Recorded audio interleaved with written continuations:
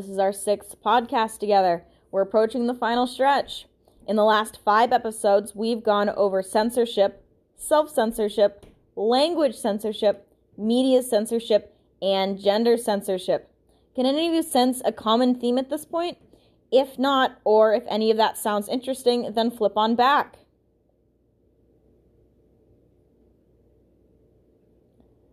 Silence awkward enough yet? Probably. Let's get started. Right now, we're going to be talking about government censorship. This is probably one of the most well-known types of censorship. After all, everyone hates being put down by the man, TM. But the funny thing about governments is that, yes, they can be a huge factor in the censorship of others, but they can also be a really effective protector of self-censorship. One of the best examples of this protector aspect lies within the First Amendment in the United States. The First Amendment deals primarily with free speech, which, as its name suggests, promotes a person's right to speak. Now, like most government documents, it's not perfect. My Check It Out article looks into how the First Amendment protects free speech, as well as when it doesn't. Generally speaking, the First Amendment will protect any and all expressive speech, but it draws the line when it comes to people or corporations censoring other people or corporations.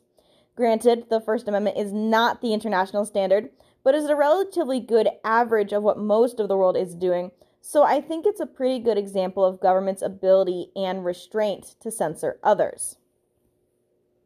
It's not often that a single entity is capable of both censoring others and allowing others to self-censor. To compound this, government censorship is not a new concept, but rather the amalgamation of every other type of censorship we've already discussed. Government censorship utilizes language censorship in the recordings of its own history and in the laws that it writes. Government censorship employs media censorship to selectively disperse information. Government censorship often uses gender censorship to control media and language censorship.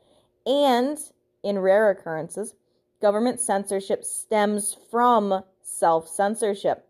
Now, I don't know how easy that was to follow, but I just said the word censorship 12 times.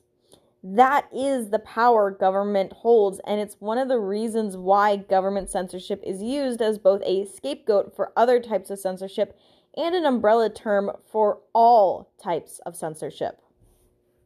Unfortunately, though maybe not surprising, there are very few quizzes on governmental censorship, so we're going to be doing something a little more metacognitive. This episode's Now You Do It quiz will estimate portions of your political identity based on your answers. You can take the short version or the long version, and then with the results in mind, think about how you perceive government censorship. As always, though, this quiz is completely optional. Have fun. This is me, signing off until next time.